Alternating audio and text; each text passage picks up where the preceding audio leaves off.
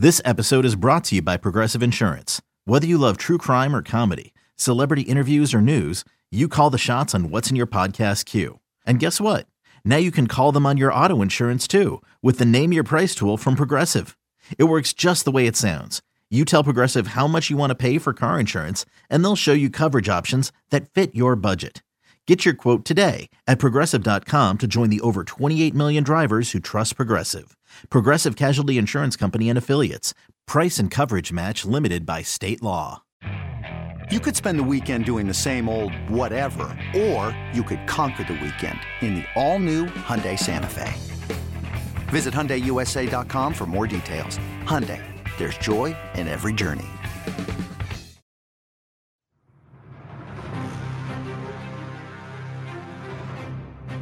It's time for BetQL Daily with Joe Ostrowski, breaking down all the betting angles you need to put money in your wallet. Khem Birch now on the floor defending Jokic. Boy, what a pass inside by Jokic. He found JaMychal Green at the basket. Murray back out top to P.J. Dozier for three. Jokic, a ricochet rebound, puts it in.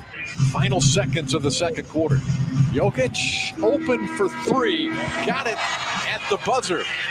On the BetQL Audio Network. It's Wednesday, March 24th. Joe Ostrowski, Ryan Horvat with you, and we've got a lot going on. Per usual, in about 20 minutes, Eli Herskovich is going to drop in. He'll tell us if there is any value on any of these point spreads for the Sweet 16 games coming up on Saturday and Sunday. Mike Gallagher established the run on the NBA. Jeff Feinberg on the golf. I'm a little out of sorts because the golf is already underway. I'm used to doing all of my prep Tuesday, Wednesday, get set for Thursday, have all my bets in Horvat. It's been very confusing this week with match play. Jeff Feinberg will tell us what bets we could still make. We need to hit on World Series futures, and we're going to do that over the next 3 hours as well. Welcome into BetQL Daily, weekdays 10 a.m. to 1 p.m. Eastern Time on the BetQL Audio Network. We're live on the radio.com app, radio.com sports YouTube page, 1430 in Denver, now 105.9 FM HD2, The Bet in Chicago, 93.1 HD3 in Los Angeles. We're everywhere. We're everywhere. Get in on the ground floor. Make sure you're subscribed to the podcast and you are following us on Twitter at BetQL Daily, and tell a friend as well. Horvat, how you feeling on this Wednesday? Joe, I'm feeling really good. Last night, it was almost, I went into shock a little bit because I got off of work and we didn't have any college hoops. No 11 a.m. yesterday, man. So I dove back into the NBA. And now we wait till Saturday for the Sweet 16, which is kind of weird, but we got a lot of NBA games on tap. Big night last night for the favorites. The favorites in the association go 5-1. The only dog that wins outright was Brooklyn, and I actually went against Brooklyn, dove back in, and hedged my way out of it when I found out James Harden was going to play in that game. It looked like he wasn't going to be able to give it a go because of the sore neck. So big night for favorites, 5-1. Tonight we dive back into the association as we await the Sweet 16. I'm with you. A little out of sorts, I feel, with everything going on in college hoops. Haven't been paying a whole lot of attention to golf, and now we're already underway. Yeah. We were speculating on the show yesterday with Preston. We were guessing because Harden usually plays when it's up in the air, but we didn't think he would play. But is he going to play now? Mm-hmm. So is he going to play tonight? There's a lot of crazy stuff going on with this 11-game schedule tonight, trade deadline tomorrow. A lot of things up in the air. We want to hit on player props in a couple minutes. Also, we've got Jake Hassan run the board in downtown Chicago. He's still on a bender after that Illini loss over the weekend. Dylan Burns directing, Jake Galley on the graphics in Philadelphia. I want to hit on some player props that pop out to you in a minute. And there are, I think, some interesting ones. Interesting options for this evening. Here's the one thing that is jumping out to me, and it wasn't a big surprise last night. Lakers lose to the Pelicans 128-111. 6-point dogs. You expect the Lakers to lose that game. They were supposed to. Thought it would be a little bit closer. No Lonzo Ball for the Pels. I didn't expect, however, the Lakers to start a guy on a two-way contract. Like, that's where the Lakers are right now. So that's the number one story to me, in addition to the MVP race from a betting perspective and how fascinating that is what is going on with the Lakers. How long is LeBron and AD going to be out? The scuttlebutt on LeBron James, when you kind of listen to Woj and guys like Lowe and stuff, Zach Lowe over at ESPN, Plugged In Dudes, they're talking a month. Yeah. A month. So they're already the 4 seed. Well, tied for the 3, I should say. But they're going to be the 4 and then probably the 5. They're going to keep sliding. And it's tight there. It's not like there's this big gap between the top 4 teams in the standings and everywhere else. There may be the perception of that gap, and it's probably accurate. However, man, how far are the Lakers going to slide here? They're 4 games back from the 1 spot at number 4. They're a game and a half better than Denver. They're 2.5 games better than Portland. Those are the top 6. Can they fall outside of the top 6? And then the Lakers are forced to participate in a play-in game. A play-in game. And that's what's crazy, Joe, because every single season, and especially when LeBron James was in the East and teams like the Hawks would come out of nowhere with Mike Budenholzer coaching, or, the couple of years that the Bulls had, I would always say, well, LeBron doesn't care about the regular season. He doesn't care about playoff seeding. He doesn't care about the number 1 overall seed. Right. This year, though, you do not want to fall into that play-in tournament in the West. Like, look at all the parity in the Western Conference. Nobody talking about the Phoenix Suns. They're one of the best teams. Denver's heating up a little bit right now. Look what the Mavs are doing. Luka's playing at an MVP level. Then you have the top teams. You'll see Utah tonight against the Nets. We don't know what the Nets roster is going to look like tonight. But also the Clippers are playing a pretty good brand of basketball as well. Right. So that, and then you also look at it like this, man. Like the case I made for the Lakers this year on paper, I said they're deeper. Like the loss of Dwight Howard is going to hurt them. I don't think Marc Gasol is a great replacement. I worry about their bigs, especially when Dwight Howard does miss time. But the case that I made for the Lakers to repeat as champions was I liked the depth. I liked this roster a little bit better.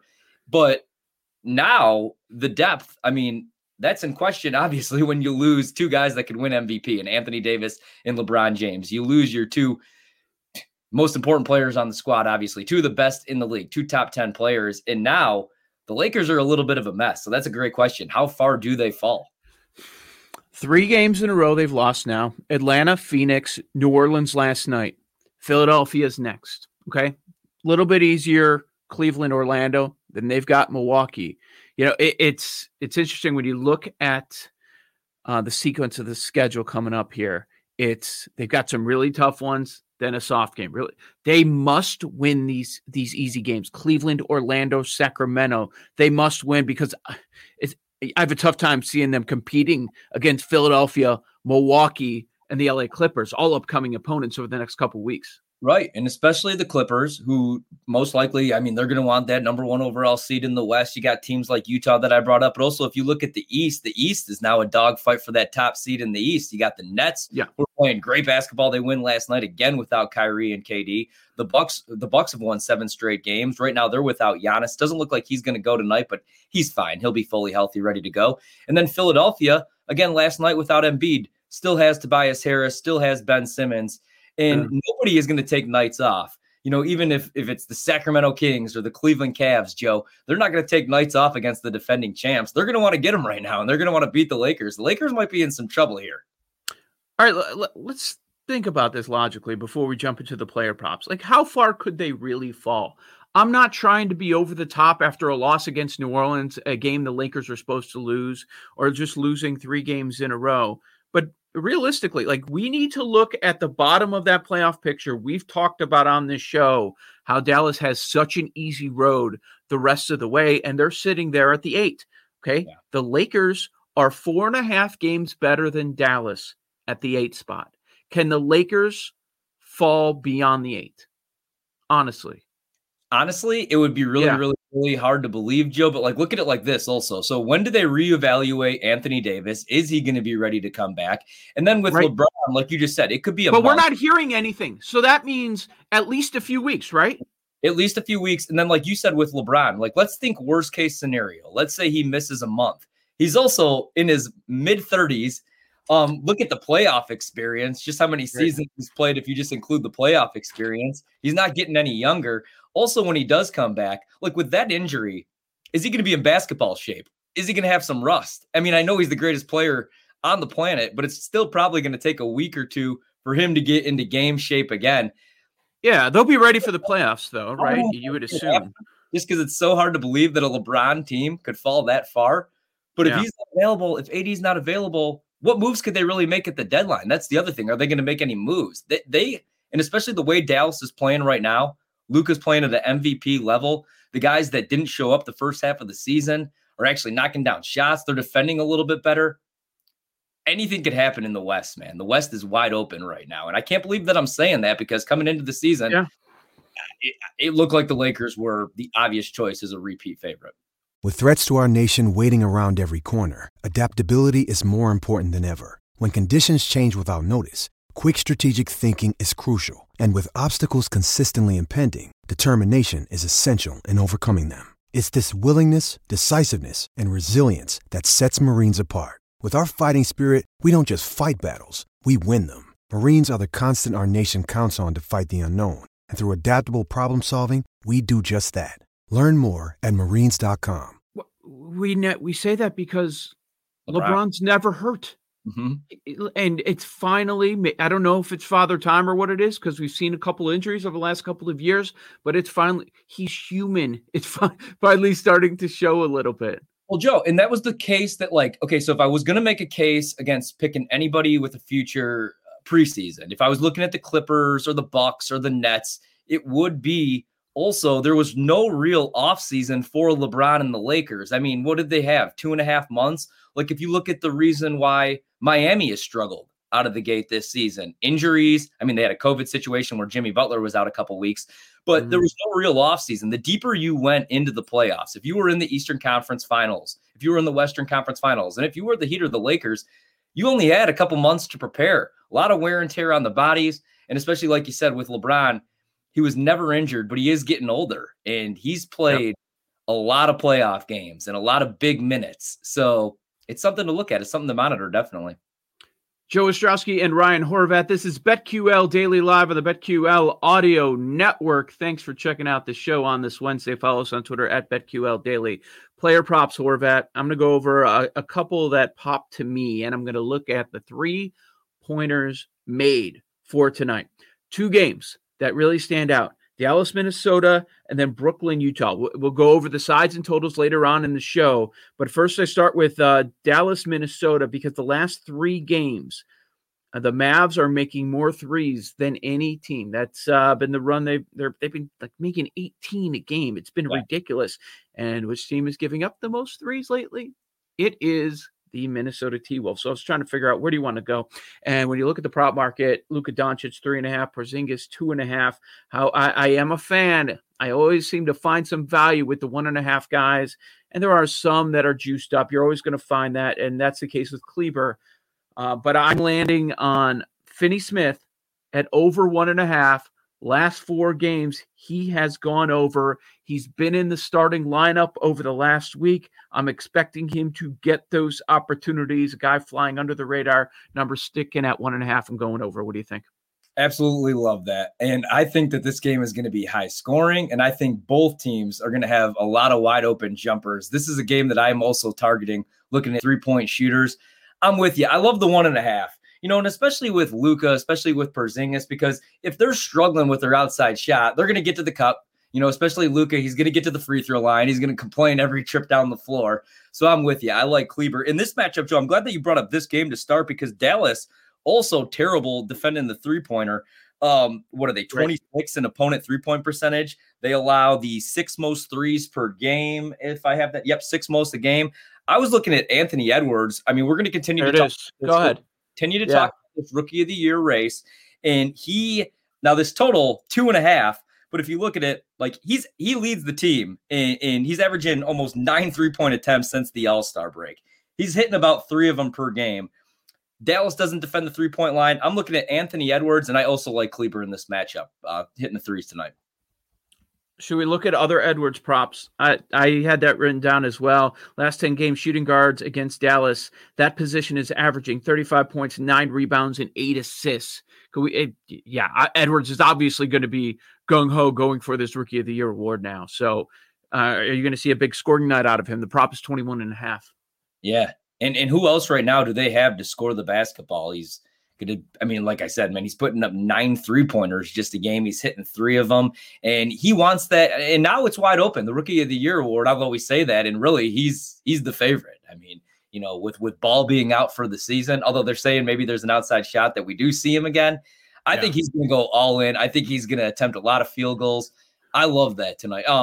Now, not the most efficient player. Since his 42-point game last week, he's scored 11 and 16, 4 of 18, 6 of 16 from the field. So last couple games against Phoenix, OKC, not so efficient. So that would be my hesitation there.